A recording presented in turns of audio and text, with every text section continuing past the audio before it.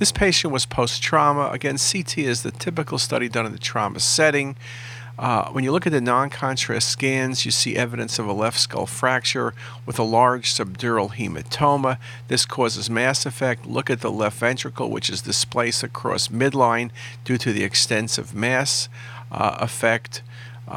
Again, you also see not only the subdural hematoma, but the hematoma in the scalp. And if you look hard, you probably saw a small fracture as well, period.